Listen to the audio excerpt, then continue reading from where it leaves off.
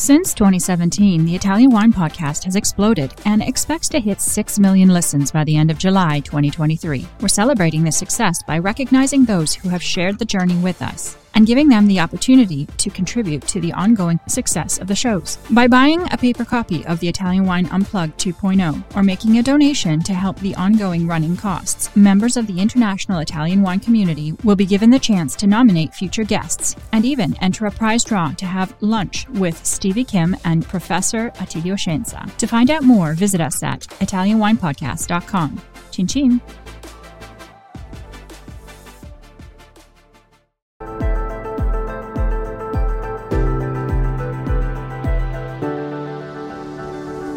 Welcome to the Italian Wine Podcast. I'm Cynthia Chaplin, and this is Voices. Every Wednesday, I will be sharing conversations with international wine industry professionals, discussing issues in diversity, equity, and inclusion through their personal experiences working in the field of wine. If you enjoy the show, please subscribe and rate our show wherever you get your pods. Hello and welcome to Voices. This is Cynthia Chaplin, and today I'm delighted to have Carla Capalbo with me on Voices.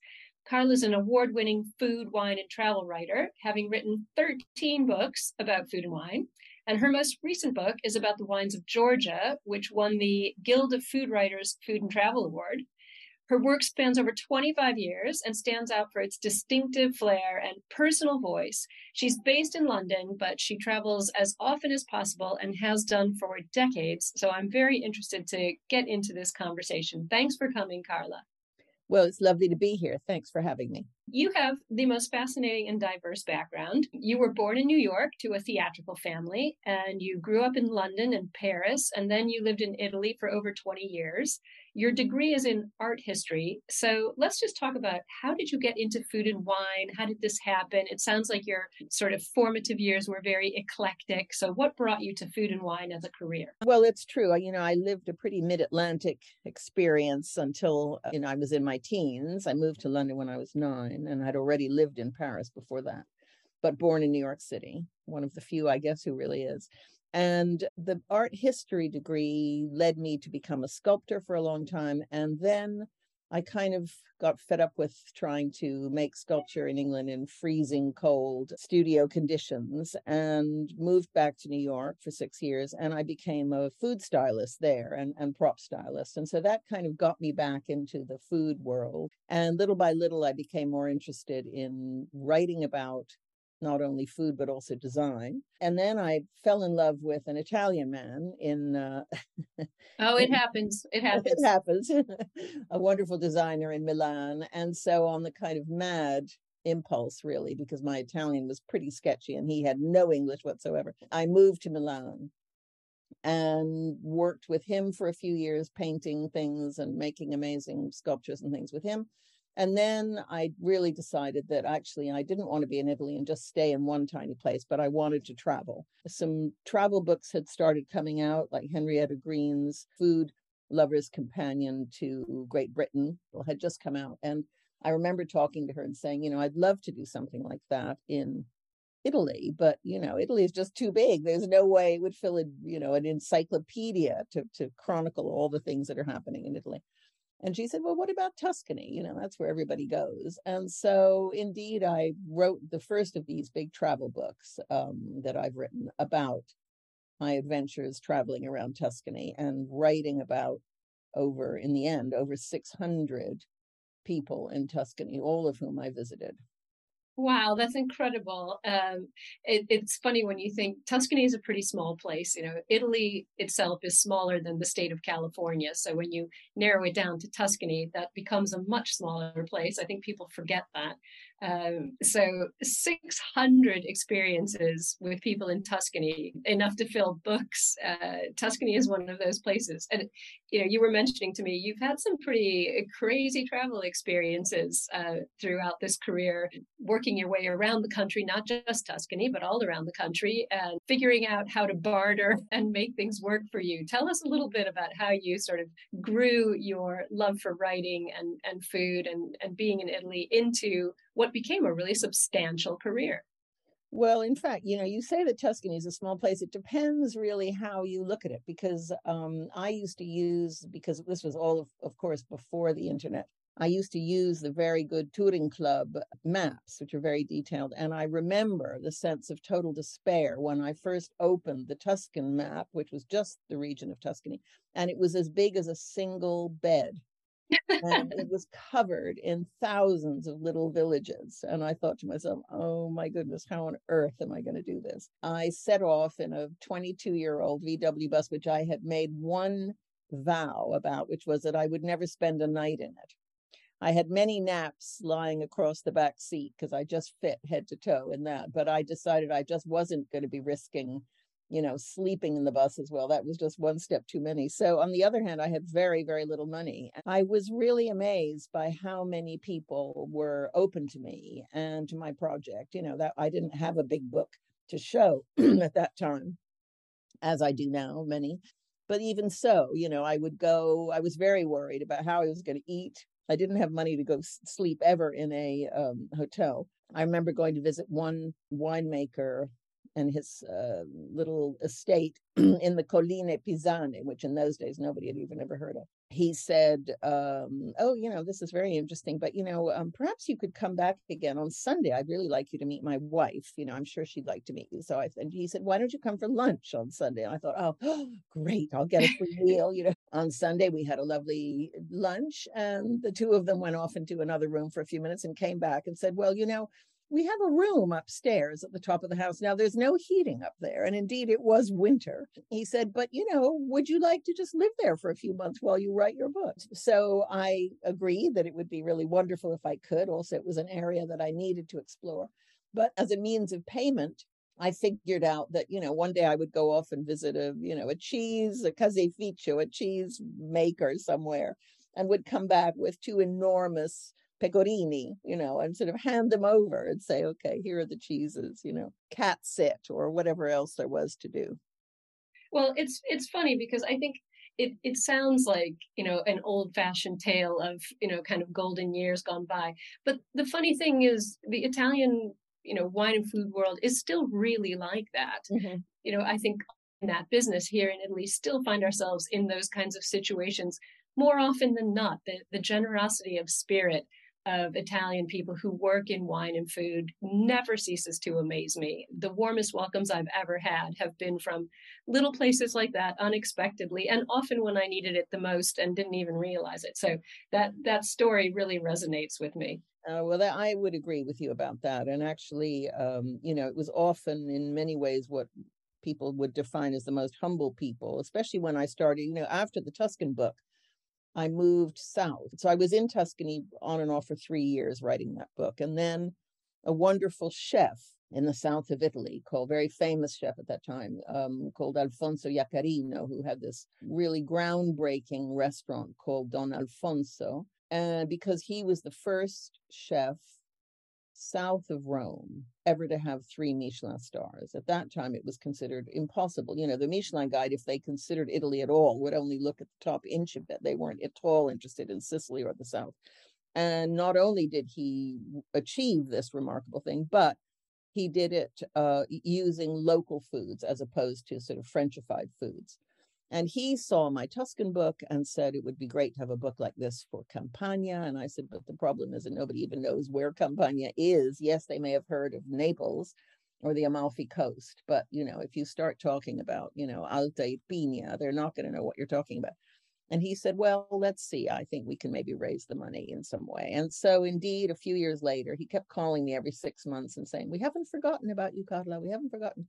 And eventually it was possible to write this book. And I moved down to the south, again, another big single bed's worth of little villages. And I lived, at one time I lived for 6 months in a fishing village on the Amalfi Coast. And that might sound like the most glorious thing, but in fact, it was a tiny little village called Cetara, where they make this fermented anchovy juice, colatura di alici, which is sort of having a bit of a thing at the moment. But at that time, Slow Food was trying to basically save it. And I thought it would be interesting to live there. Well, in fact, it was one of the few villages probably in Italy where people didn't even speak Italian, most of them. And, the fishing villages have their own languages. And so it was really very complicated. And I imagine probably a bit lonely. Well, they were unused to independent women, that's for sure. And particularly those who had let their hair kind of become naturally silver. So I once had Unfortunately, I hair. think that's still the case. I don't think a Yeah, I lot's think it is. changed. Yeah, I used to be the only one in the room, and I remember once in Sicily, in Marsala, the mayor came up to me at some convention we were at or something. He said, "Dottoressa," because of course, the Southern Italians love to use titles. He said, "Can I ask you a personal question?" And I said, "Sure, yeah, of course." He said, "Your hair, is it real?" And I think if you looked around this room, and if all of the women in this room, and many of the men, stopped dyeing their hair black, I think you'd find that, in fact, a lot of people had real hair there too. Exactly. Oh my. I'm not sure if it's a good or bad thing, but those are one of the things that doesn't really change very often in Italy. I Also, this concept of can I ask you a personal question, as if they're not going to ask it anyway. I love That's true. That's true. that. This was a real, for me, I mean, on a more serious note, this was an unbelievable education, because by the time I had visited, in the Tuscan book alone, I think I went to 125 restaurants and ate by myself. I always told them what I was doing. I was not giving scores. I've never given scores in any of my books. I don't like doing that. My idea is really to talk about the amazing diversity of food and wine and the different stories that are behind even a place like Montalcino. You'd think that would kind of unify the attitudes or the ideas of the people who make wine there. But in fact, every single one of them is completely different. And even though I wasn't at that time a wine expert in any way, and people even suggested that I hire a wine expert to do the wine part of my book. And I kept thinking, I don't think that's a good idea, because then it won't be my book anymore. Quite right. I found a way. I was very anxious initially about wine, terrifically anxious. I thought, because, there are people who can distinguish, any wine down to its vineyard. And I knew that wasn't going to be my ability. On the other hand, I'm very interested in what makes people tick and what makes people choose living in the countryside to grow a food or grow wine.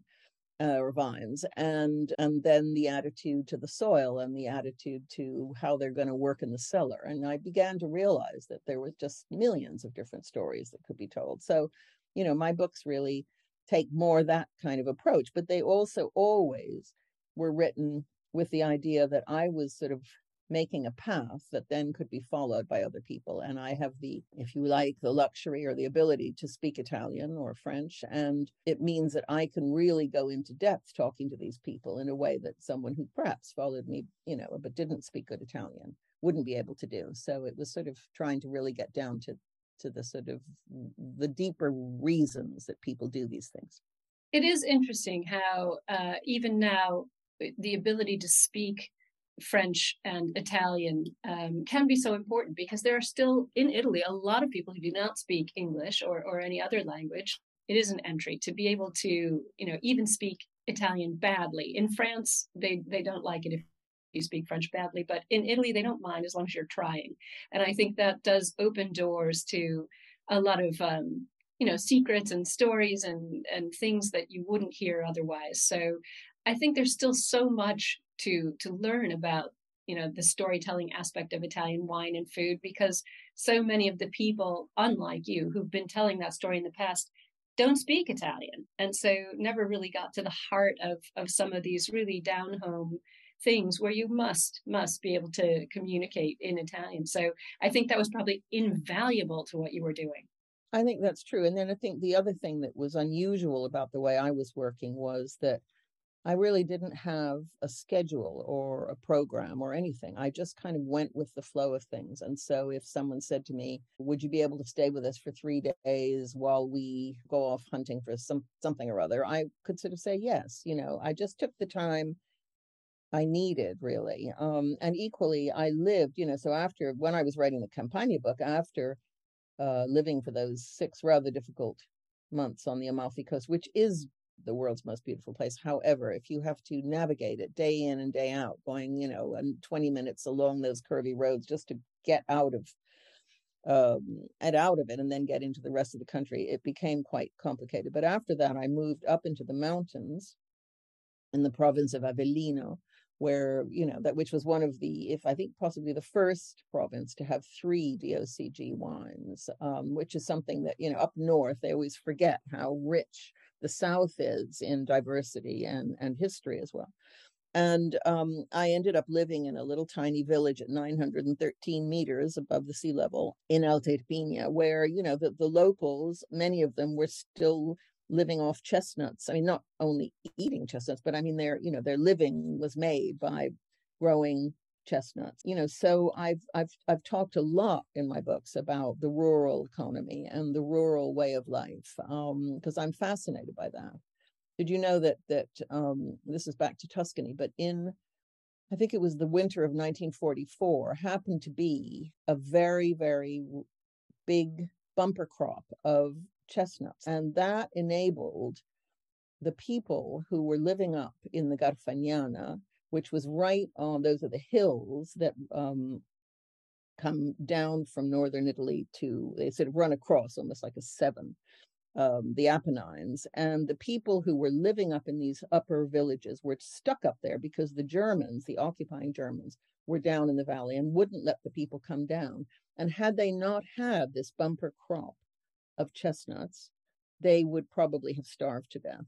And I remember when I was up talking, visiting them when I was writing about the Garfagnana, I was all excited, about the pasta made from the smoked chestnuts, and saying to the woman I was staying with, oh, this just, the pasta is so delicious. And she looked at me and she said, since that winter, I've never eaten a chestnut again. And I do think, in our modern world, the telling of these stories is so important. We, as you said, now we have the internet and all these things, but that oral telling of these stories, and then of course writing them down as people like yourself do, is really important to keeping that culture and that history living and breathing. Not just something that's in the distant past, but actually something that's really not that far back in time. I agree. And my books also always had maps, which I would do myself because I was able then to sort of pick out, the towns that I was interested in people going to, where I had actually visited somebody. It really has been rewarding for me to realize that a lot of people have followed my paths. Not only in, so I've written one about Tuscany, then I did the Campania book. That was another 3 years of work.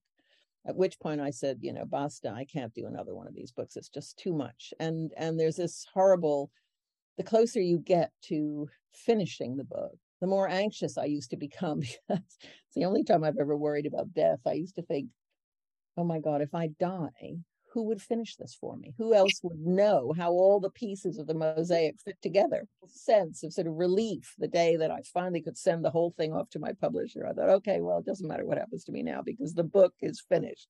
Of course, editing and all the other things. But after that, I went and lived in France for a bit. And then I came back to Italy because I was asked to write a book about a tiny little winemaking region in the very northeast of Italy in Friuli called the Collio.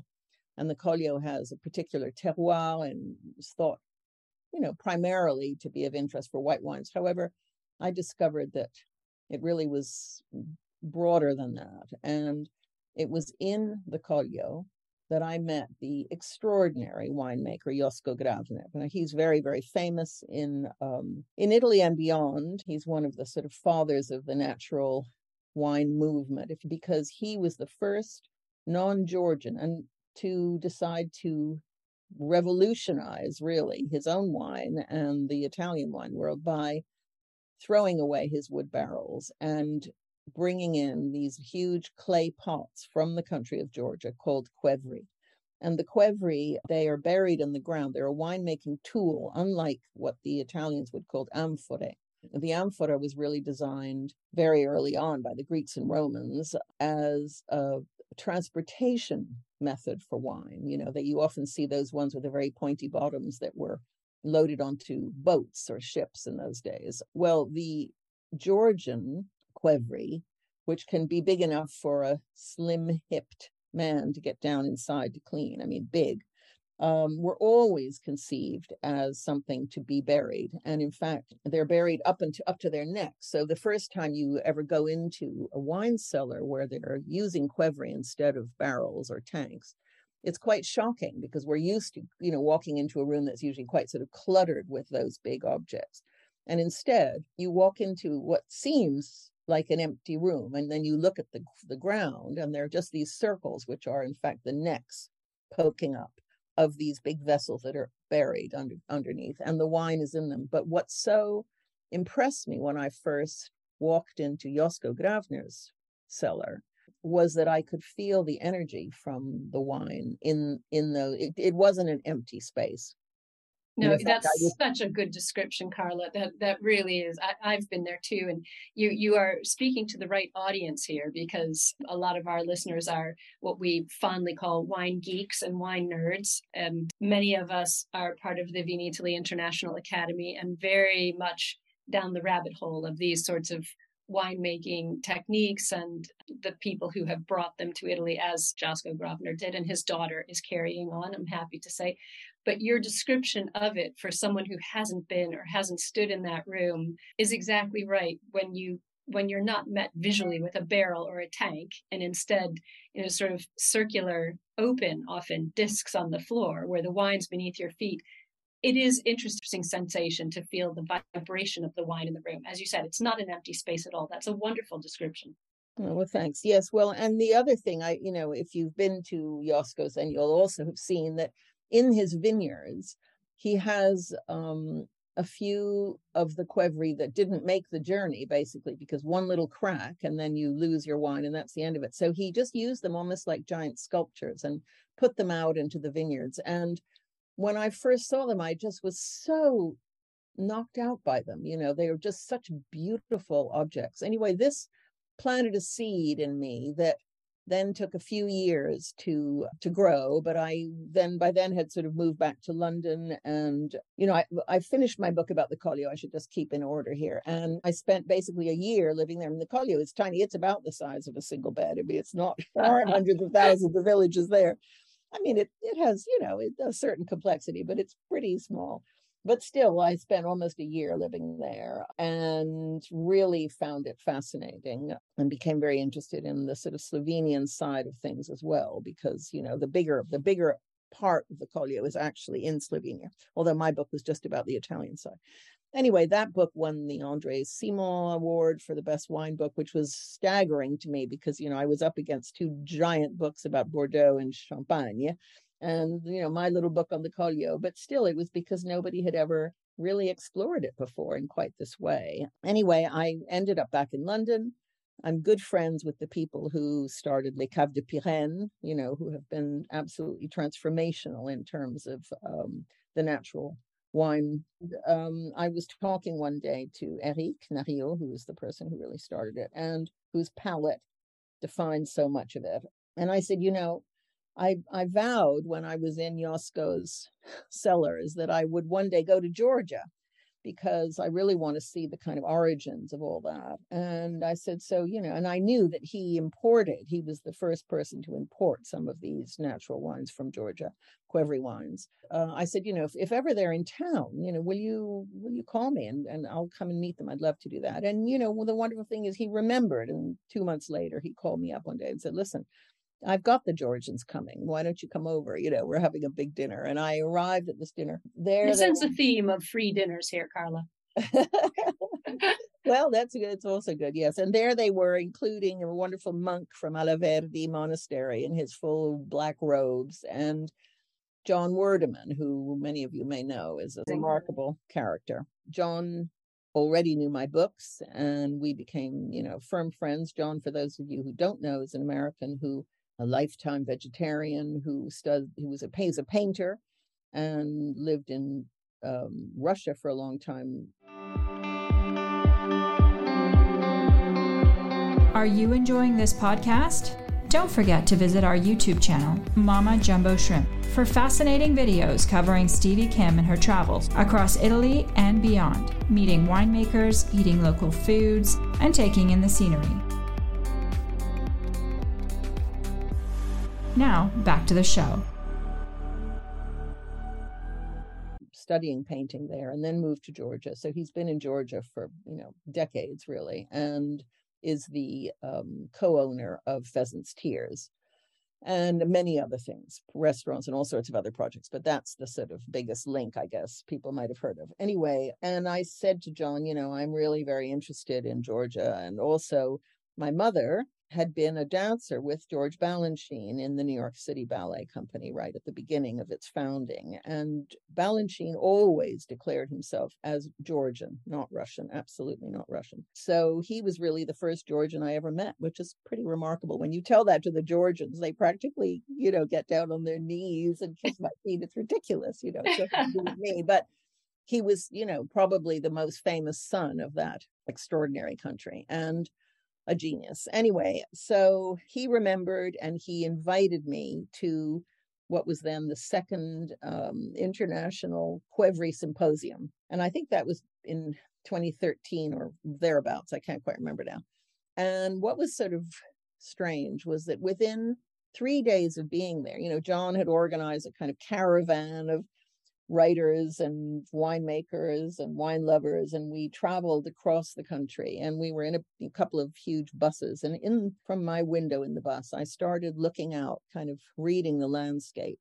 Very quickly I could see, because I was so used to doing it, because after all that's what my books have been about, I could see the difference, and I could see that there was something in Georgia that was still there that we've lost in Europe in almost even in the most rural areas, which is the possibility to have a kind of self-sufficiency. I don't want to over romanticize this, because I know how hard a life it is. And I know also that these were often people who were living without any cash at all. But the bounty of their, the generosity of their land, they had just enough, a few pigs, a few chickens, a few cows, all of which were free, because that's one of the great things about the country of Georgia, is that most of the animals are not in cages or prisons, and they know exactly where they live. They let them out first thing in the morning, and off they wander down the little country roads, and then at about 6 p.m. you see them all turn around and start heading back. They know exactly where they live and where they're going to be for the night to be safe, I guess, from the wolves or the cars or whatever.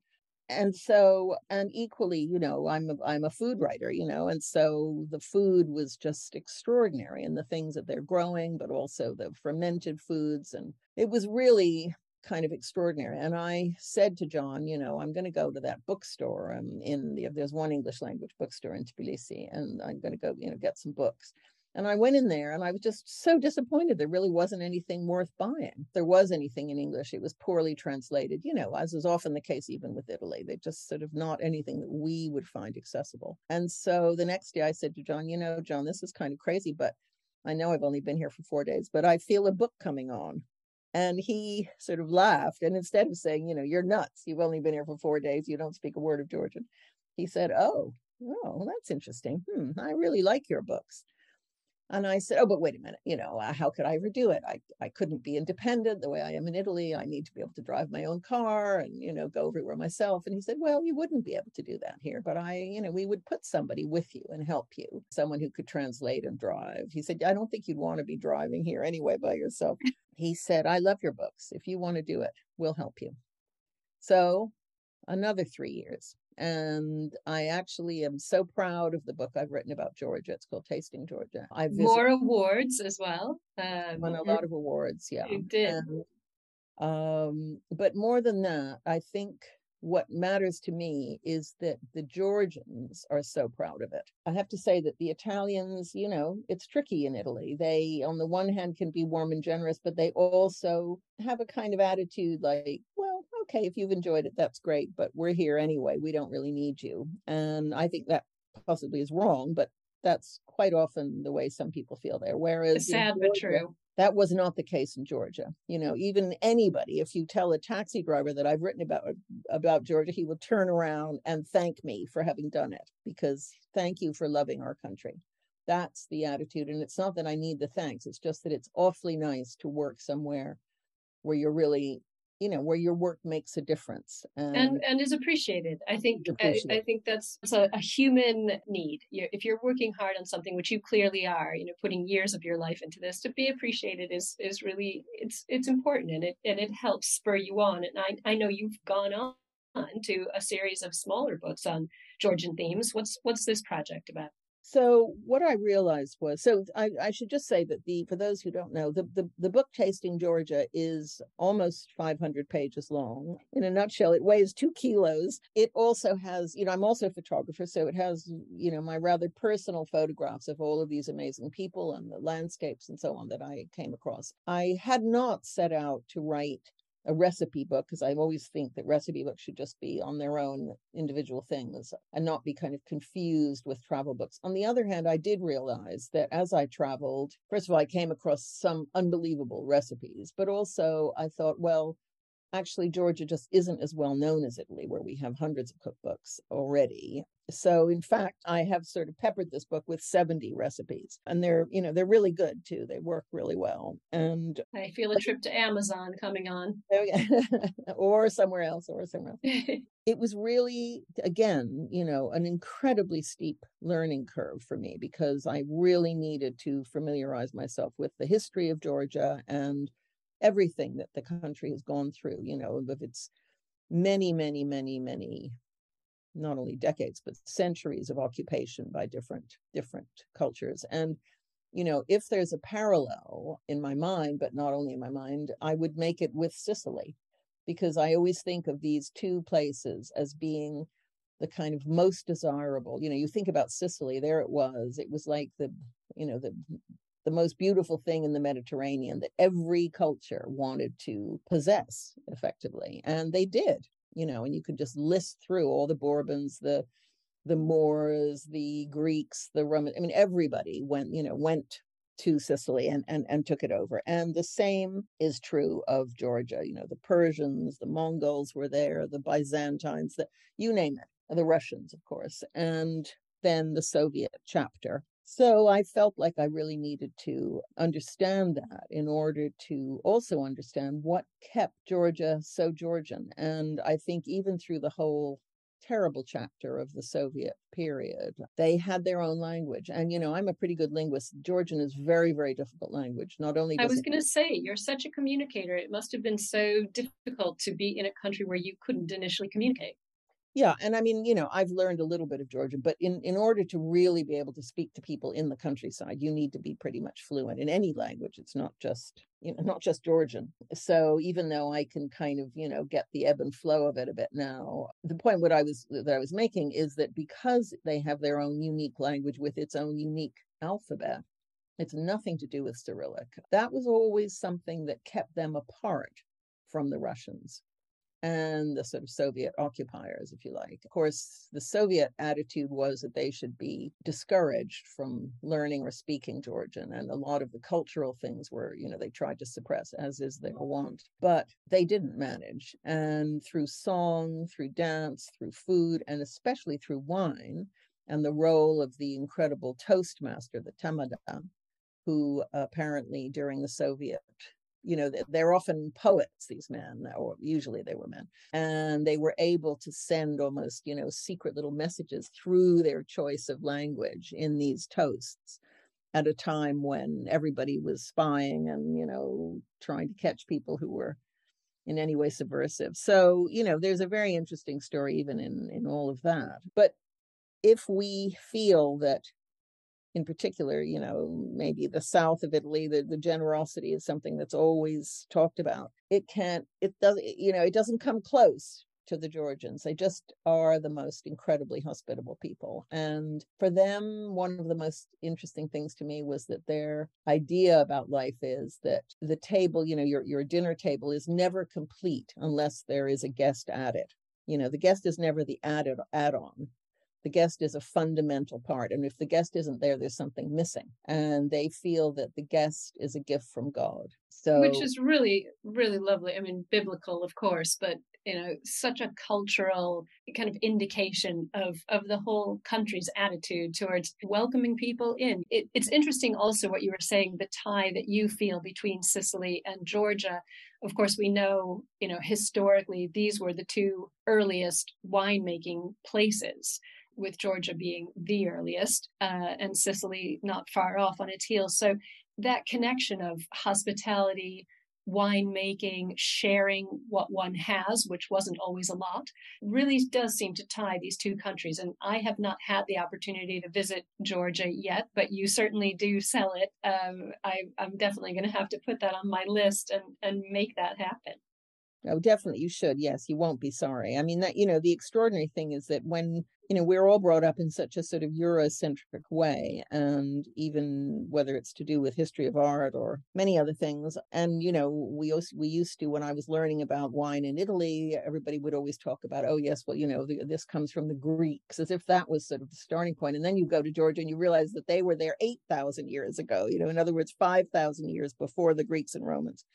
So it's, it's a fascinating place to visit. And I realized also, because I was taking tours of people there, and people come for a holiday for 10 days, or we travel around and eat in all these wonderful places and so on, drink a lot of extraordinary family wine. And then they would say, well, we want to buy some stuff to take home. And then you realize actually that, there isn't that much to get. I mean, apart from bottles of wine or jars of wonderful preserves made by nuns and all sorts of other things that you can find there. But I realized that my book, even though most of the people who came on my tours already had my book, they said, well, your book is a bit heavy to take back with us. We might buy it again for somebody when we get home. But so I decided that I would do a series of little books. And I did the first one. I'm working on the second one now because COVID sort of got in the way. And so I made a very small book about hachapuri and the Georgian filled breads, which are just such a highlight of the culinary scene there. And I'm now working on one about Georgian spices and how to use them because, as in many countries, a lot of people like to go to the market, they buy a bunch of different spices, and they go home and then they don't know what to do with them.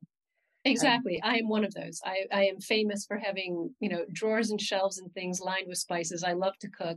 And it's always one of my children's most famous moments when I decide I'm going to create something from these spices that I don't remember what they are. Exactly. But you're not alone. We all do that. So I think, and the nice thing about Georgia actually is that there really are only about 3 spices that you kind of have to have. And one is coriander seeds, so that's easy, although the coriander seeds they have in Georgia itself are much smaller and somehow a little bit more perfumed and delicate, but it doesn't matter. You can use any coriander seed, ground coriander seed. And then there are the marigold petals, but even they are not 100% indispensable because it's a rather delicate taste that they impart, and also a little bit of color. In fact, if you grow French marigolds in your garden, then that is the kind of marigold they use. So you could just dry it yourself and use those petals. And then the third one, though, is more complicated because it's so difficult to get outside of Georgia. And that's something they call blue fenugreek.